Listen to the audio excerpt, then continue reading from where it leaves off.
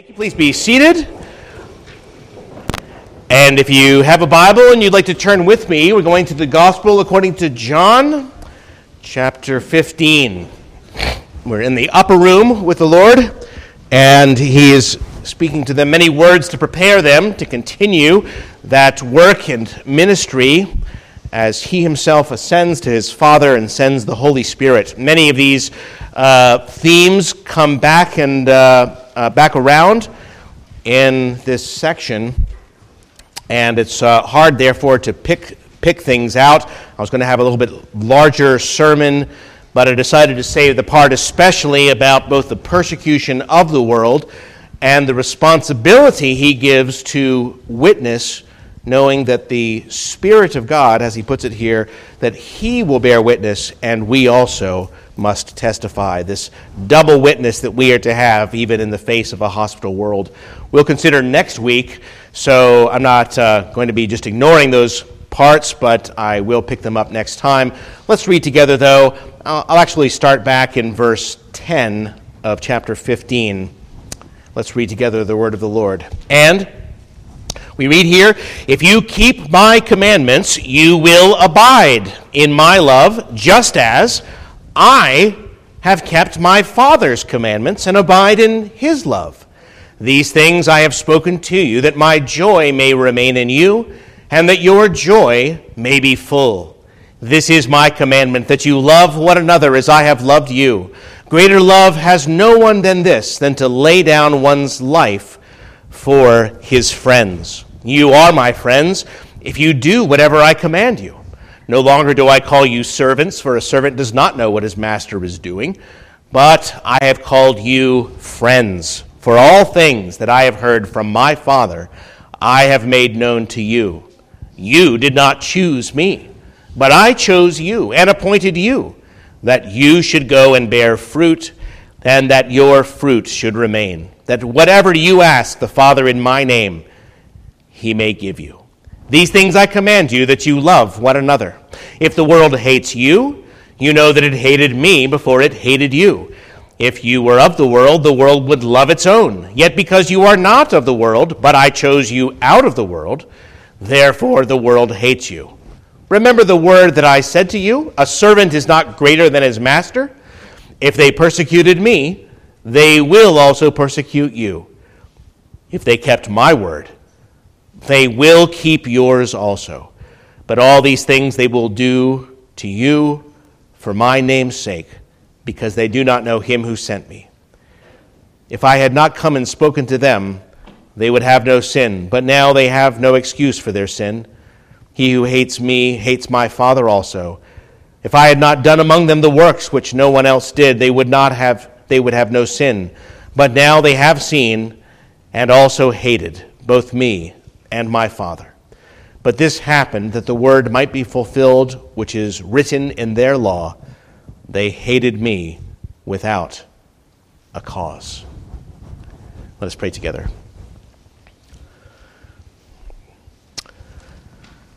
Our Father in heaven, we, with open hearts before you in so many ways, Lord, you know, shrink back from such challenging words. We find ourselves unfruitful. We are unsatisfied with our lives. We are not keeping your commands as we have longed to do. We confess, our Father, that we have not even drawn the hatred of the world, but have sought to escape it in so many ways, even as this was the natural tendency of the disciples in those days. And you sent this word of the Lord, giving him these words to speak, as he himself says. So we pray that you would speak them again in our hearing and to every heart, and so encourage us. Make us to be bold and to be fruitful in your service. We pray that you would open these words of life, that it would bring life to a darkened world. For Christ's sake, amen. The author of our first hymn today, Joseph Scriven, or Scriven, I'm not sure which, was born in Ireland. When he was 25 years old, he met a young lady and was engaged. They were planning their wedding and they were so excited, but just before the wedding, a great tragedy happened, and that girl died in a drowning accident one day before the wedding.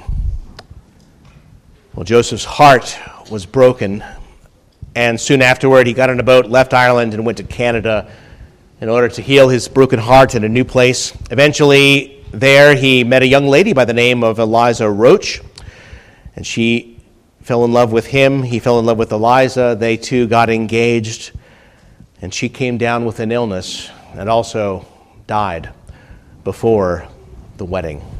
Joseph's heart was twice devastated. He never did marry the rest of his life. He stayed single. He devoted his life to the preaching of the gospel and to showing compassion to those whose hearts were likewise broken and who needed a friend. At the very same time that his fiancée number 2, Eliza Roach, died, word came to him that his mother in Ireland was sick and on her deathbed. He could not afford at that time to get on a boat and to go back to Ireland, so instead he wrote a poem that became the song, "What a Friend We Have in Jesus." The man had found the friendship of the Lord himself, and he sought to communicate that to as many people as possible. And the second verse was so pointed, especially coming from his lips. Have we trials and temptations? Is there trouble anywhere? We should never be discouraged. Take it to the Lord in prayer. Can we find a friend so faithful who will all our sorrows share? Jesus knows our every weakness. Take it to the Lord in prayer. It's one thing if somebody who had never suffered wrote that song, true though it would be, but coming from his own pen, from his own life, that makes these words even more powerful. We need such a friend. What is it that a friend means to us? What do we want in a friend? What is a good friend like? A while ago, a survey was given to 40,000 Americans asking what qualities Americans most want in friends. Number one, the ability to keep a confidence. In other words, a faithful friend who will not gossip, somebody that will zip the lip when needed. Some of you can take notice. Number two, someone who is loyal. Number three, someone who's warm and affectionate. I find that a very interesting list. We need good friends, and considering the loving friendship of Jesus, we find in him one who is devoted and loyal and affectionate. And I'd like to look with you this morning specifically at the kind of friendship that he has to give us. A friendship that is personal, a friendship that is particular, and for most of the time, a friendship that is practical. For he has called us friends in order that we might have a special ministry in bearing fruit in his name. But first, a personal friendship. What kind of a difference does it make that the Lord loves us, that we know that he loves us? Well, how can we know? Maybe you say, can we know because we have an easy life, because we are #blessed?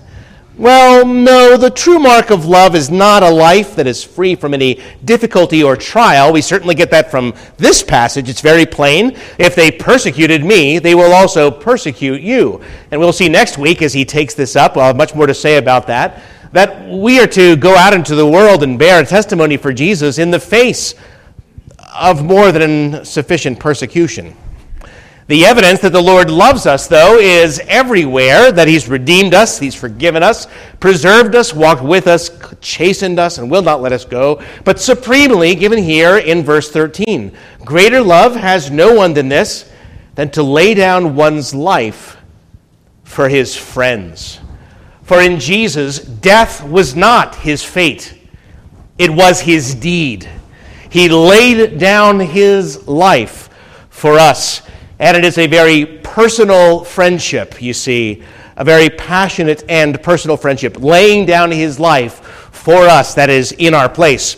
If you'll indulge me for a second, probably the most influential theologian of the 20th century, for good or ill, was Karl Barth, a brilliant Swiss Reformed writer who almost single-handedly dismantled German liberal theology, but I'm sad to say introduced a number of grievous problems to the church.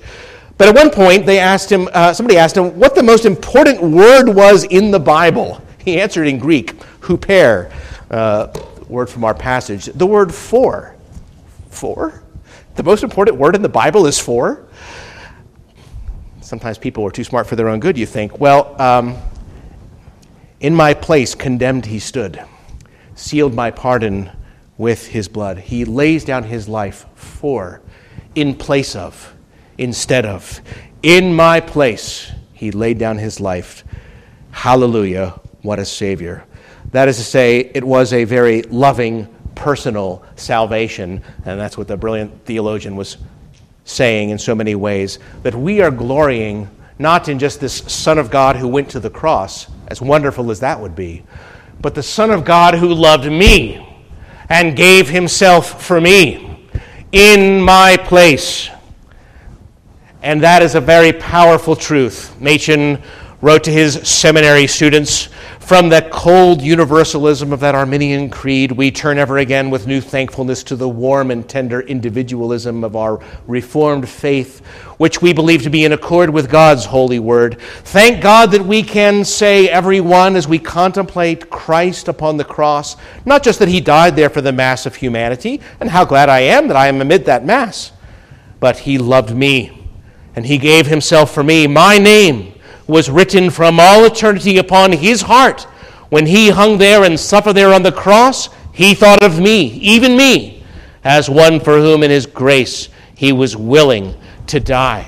And that was the emphasis of our prayer earlier. Maybe for a good man, somebody would even dare to die.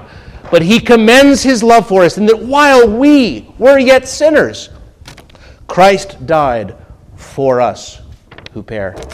The truth announced everywhere in Scripture is that God will never love you more than he does now.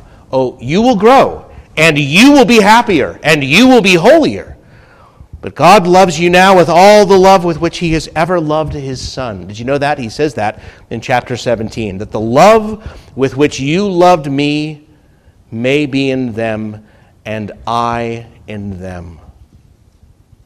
Or, as he writes to the Ephesians, but God, who's rich in mercy, because of his great love with which he has loved us, even when we were dead in trespasses, he made us alive together with Christ.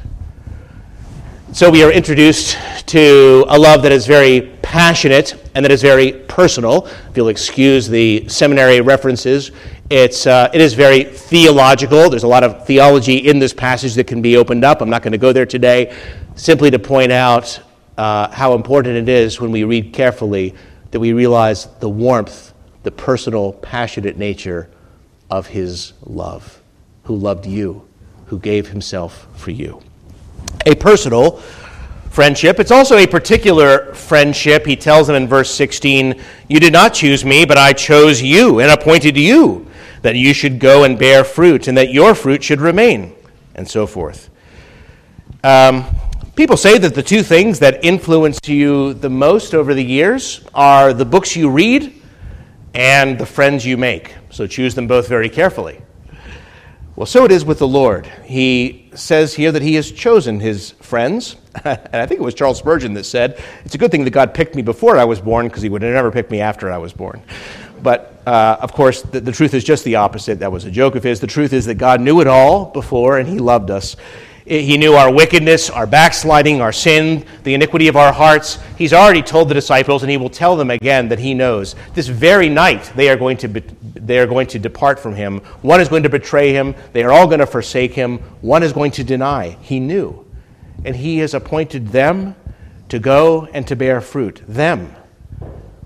And this choosing of even the weak things of the world, like every truth of God, it involves mystery, it stirs controversy, Packer said, but in Scripture it is a pastoral doctrine brought in to help us see the great grace that saves them and to move us to humility and confidence and joy and praise and faithfulness and holiness.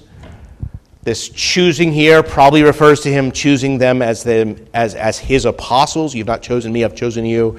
But the principle is the same for each one of us, because knowing all of our frailties and failures, he has likewise chosen us and appointed us to bear fruit, and fruit that should remain.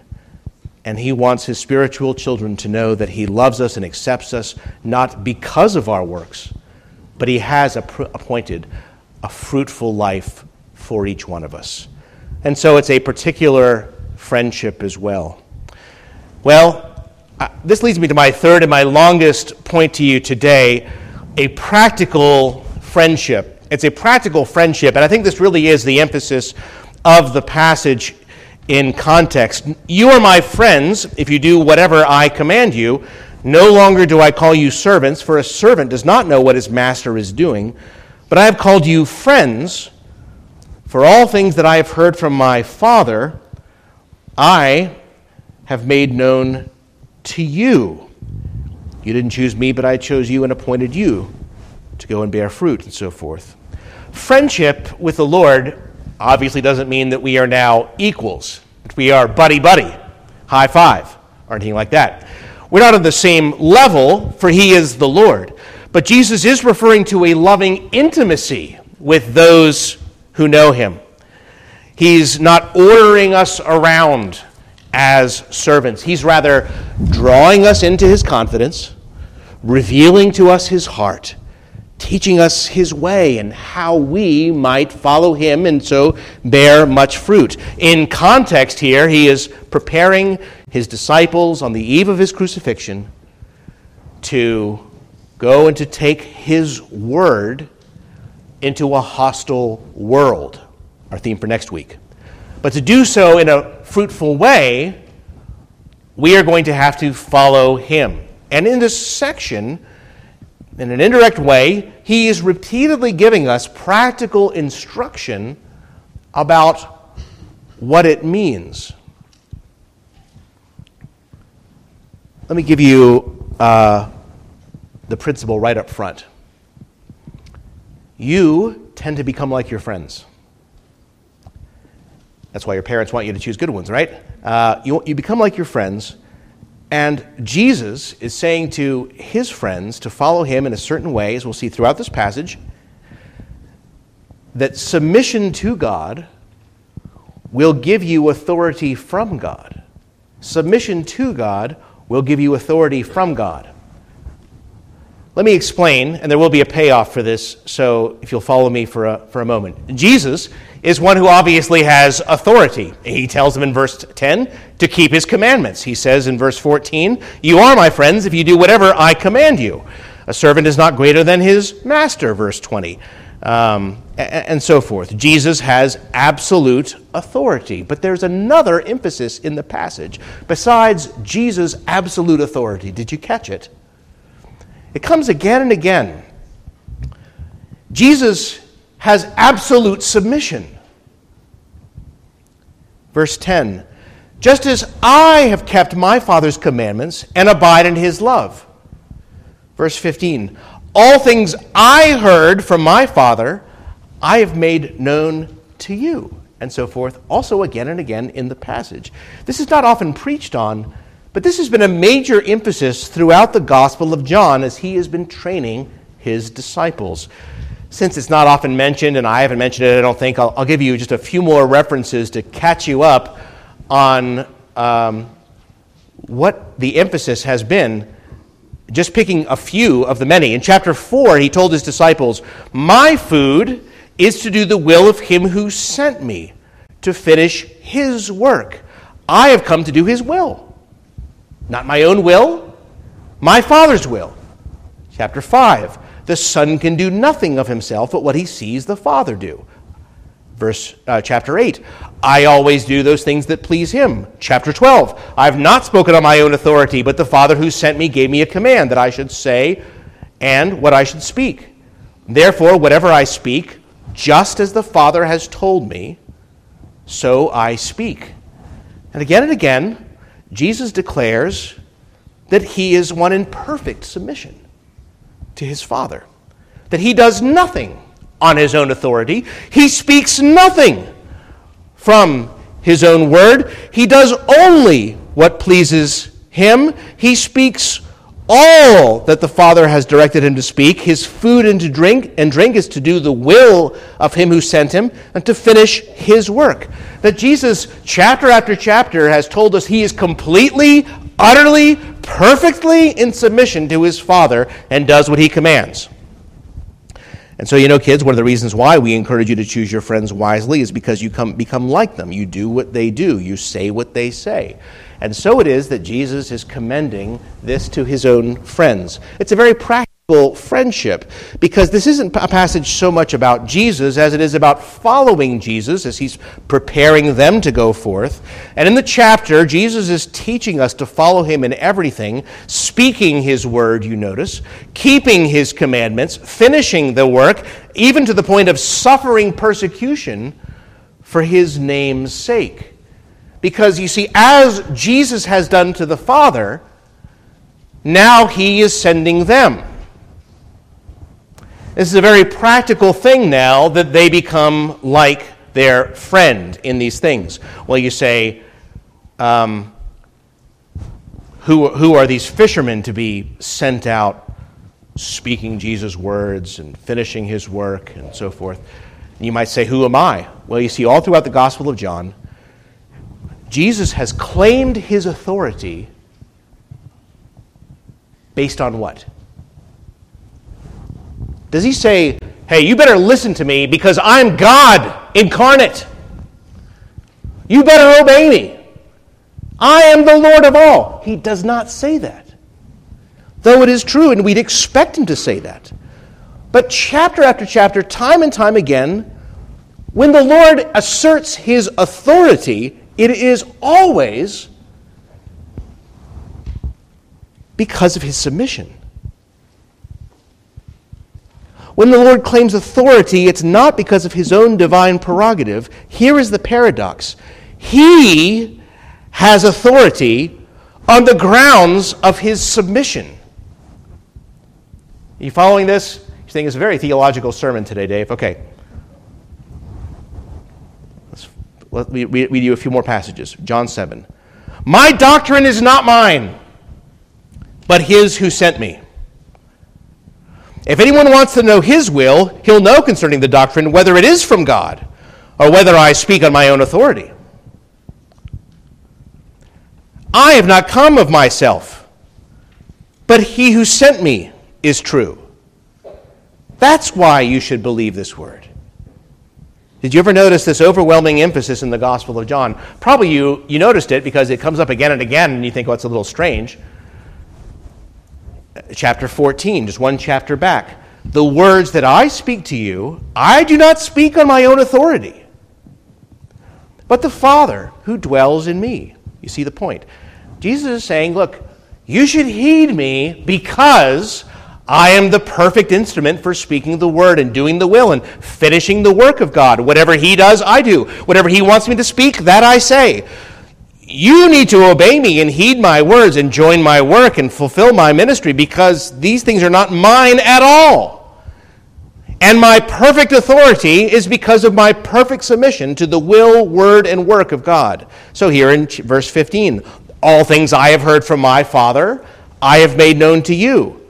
Friends of Jesus, here is the principle. Submission to God leads to authority from God. Can you see that emphasis? Even if you don't understand all the reasons why, can you see that it's there? Because it's very practical.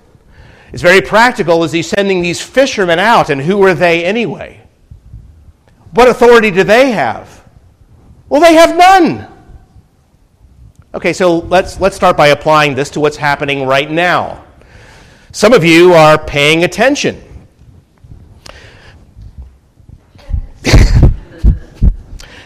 To the ministry of the Word.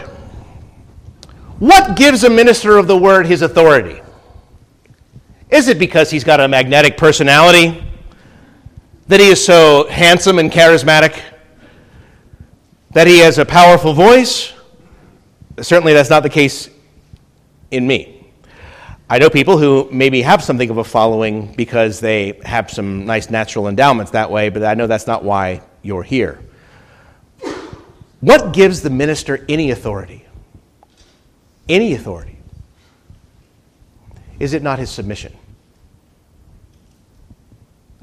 Because when I stand here, and you know that I've studied to give you not my words, but the words of him who sent me, and I don't have anything else to offer you, I will explain it, I will illustrate it, I will apply it as truly and carefully and faithfully as best I can, but you know I have no authority from God except insofar as I am in submission to God. And that is why Luke calls elsewhere a minister or a servant of the word. A very vivid picture, serving a servant of the word. It is my ambition to say with Jesus, I have given to them the words which you have given to me, and they have received them. And when you go on vacation this summer to some other church, I hope you have the same experience. Look, it doesn't matter if the man drones on, if he has no great gifts. I thought this recently when I listened to a pretty famous author from the 20th century. It's amazing on sermon audio. You can find these old recordings of people, and you're like, boy, I wonder what he's going to sound like, right? And then you listen to him, and it's like, well, okay. The man has no dynamic speaking ability. He's rather a plain man. He doesn't raise his voice or vary his tone very much. I mean, one of my favorite theologians of the 20th century, John Murray, finally got a hold of some of his recordings. I thought, oh man, I get to hear John Murray. Well, it's good for when you're trying to get to sleep at night. He's definitely a very convicting, persuasive preacher. But there is nothing in him. Why then does he have any authority and power? And why is he so? Because he is scrupulous about speaking God's word. And I can listen to anyone with great interest in prophet when I realize that this is where his authority has come from. It's come from submission. And when he speaks, there's a divine power that is in my heart that is echoing back his words, however given, to say, that's true, that's right. This man is my spokesman, hear him. The man is in total submission to God, and that means the man has total authority from God. And that is what Jesus is saying here time and time again, not for his own benefit, or merely those for his hearers as well, although he is for his hearers, but he's training his disciples how they might likewise bear witness, even in the face of opposition. I'm not giving you my own words. I'm not doing my own deeds. This is the principle that our Lord is giving here for all of our life and work and ministry in the world. This is how we are going to bear fruit, he says, and how it will remain. That's the next verse, you notice.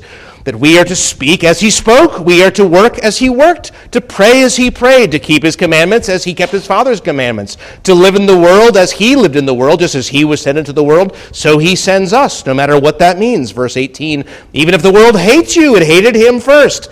So if you were of the world, it would love its own, but because I chose you out of the world, therefore it hates you. So remember, a servant isn't greater than his master. If they persecuted me, they will also persecute you. But if they kept my word, they will keep yours also. Why? Because it's not from you. The word is not ours. So you see the general principle, how it works out, just practically speaking what we're doing now. Or we could think about the officers of the church. What is it that gives the officers of our church any authority?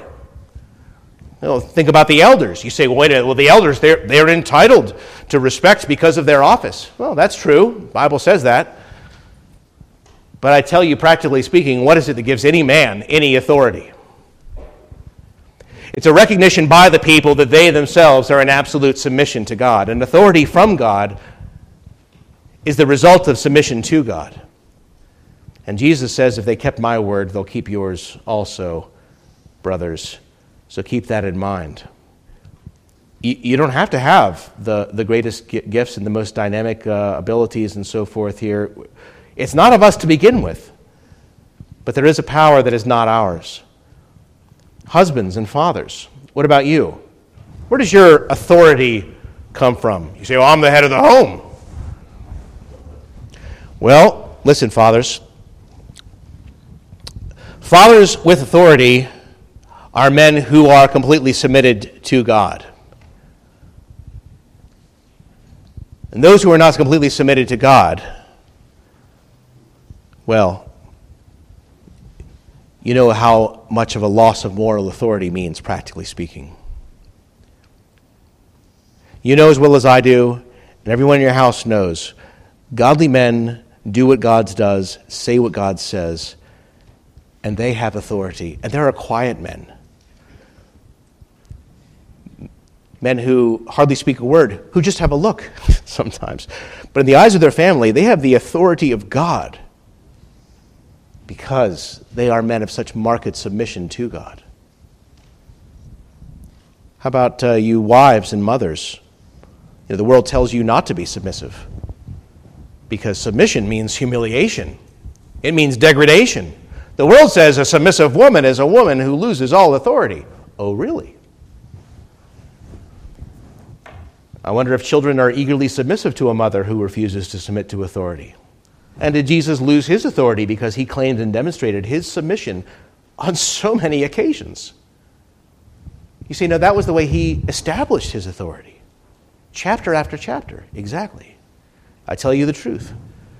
Christian women can have more practical authority than men in the home for this reason. I mean, so they spend more time sometimes with the children and they have more influence. But what I mean is practical authority. They have the moral authority that comes from godliness and integrity that others in the home, sometimes their husbands, lack. I don't say it should be the way, but I am saying that godly women command great authority and leave a stamp on their children that lasts for generations through their marked submission. You see the paradox? You students, you children, what about you? Well, the world says definitely for you not to be submissive to your parents. You can assert your own authority by being unsubmissive. A submissive person will lose all authority in the eyes of people. Well, maybe they don't know anything about true authority as Jesus teaches it. Just practically speaking, I don't know many parents or employers who give unsubmissive people any authority. But my point is, submission to God is what gives you authority from God. Even Jesus said, John 8:49, I honor my Father. If you want to be able to see a young man, a young woman who is able to stand against the winds and the tides of the world, and who is able to have a word that has authority, that authority can only come from one place, which is submission. Jesus applies this in verse 20 to our witness. That'll be our theme next week. And everyone in the congregation, you know this personally. If you have to speak to people about faith or life, when are you able to do that with any real authority, with God's authority, and look people in the eye? Is it when you yourself are being sinful and worldly? Or when you are obviously in such submission before God and men? Godly submission is what gives you supernatural authority. If they kept my words, they'll keep yours also. That's the connection. And I say this to all of Christ's people because of this essential connection to everything, to your life and ministry as the Lord is sending you out into the world.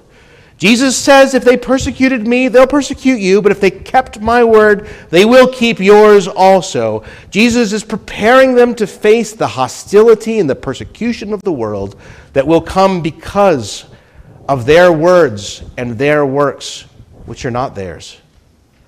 He's preparing them to face it realistically. And he warns them they're going to divide around you just as they divided around me. And the more like me you are, the more that some of them will hate you for my sake. But remember, they hated him without a cause. Not everybody's going to listen to you. Not everyone's going to accept your word. Not everyone will approve of your life and testimony. Your authority will not have an effect on many people, or have the opposite effect, it seems. But there's the other side. If they kept my word, they'll keep yours too. This is the secret then to the fruitful life, as he tells us in the middle of this chapter.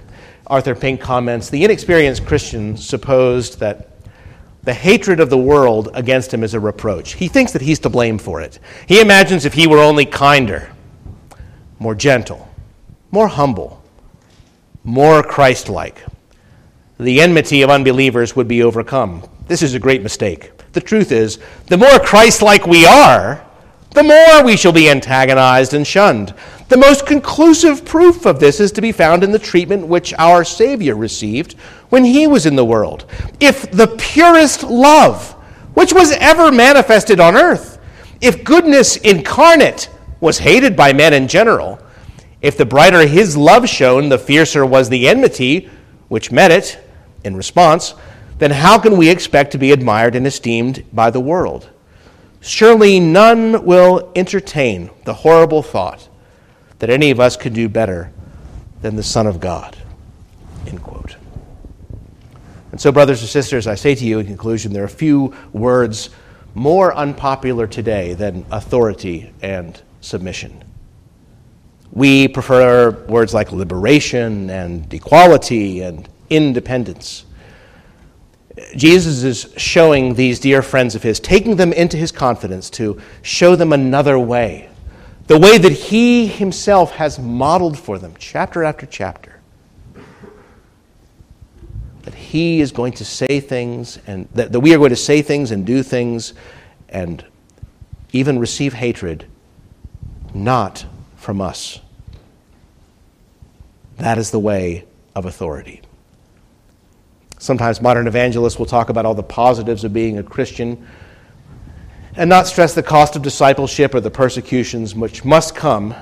I think that was probably more common in the past, but whatever the case, the modern failure does not stem from Jesus. He was very realistic about discipleship. We've seen in the last few weeks, Jesus speaks very warmly about the greatness of the Christian life, the nobility of it, the blessing of it, that we are in him, and by a living faith by which we are to have fruitful lives and bear fruit that will remain to eternity. And we are part of a community of brotherly love, and that we will enjoy this sense of belonging to something that is wonderful and eternal and pure and mighty. And the Holy Spirit will be given to empower us, and as a result, we will do greater works than Christ did, as we've studied in the weeks past. But Jesus will not gloss over this other truth, the fact that our love for Jesus will draw the hatred of the world. And that as we go out to bear fruit, that fruit that will remain, the only way we're going to be able to do it in light of these opposition, in light of this opposition, is by following the marching order of Jesus. These aren't my words. These aren't my deeds. But Jesus says, "No longer do I call you servants." A servant does not know what his master is doing. But I have called you friends. For all things that I have heard from my Father, I have made known to you. You did not choose me, but I chose you and appointed you that you should go and bear fruit, and that your fruit should remain. That whatever you ask the Father in my name, he may give you. Let us pray. Our Father in heaven, how wonderful it is when we see this humbling truth again set forth in our Lord himself, and how much we also need it in our lives as you've appointed it, so that whatever we ask in his name that we should receive. So we pray that for Jesus' sake, that we should have a new confidence and boldness and moral authority in our homes, among our friends, at our place of work, in the church, in the world in general, by speaking what is not ours to speak, by doing what was not ours to do, except that we have received it in him. We pray that you would encourage every faint heart, that you would strengthen every weak knee. We pray that we, as your people, being taken into such confidence and being called friends, would be able to fulfill this word in a hostile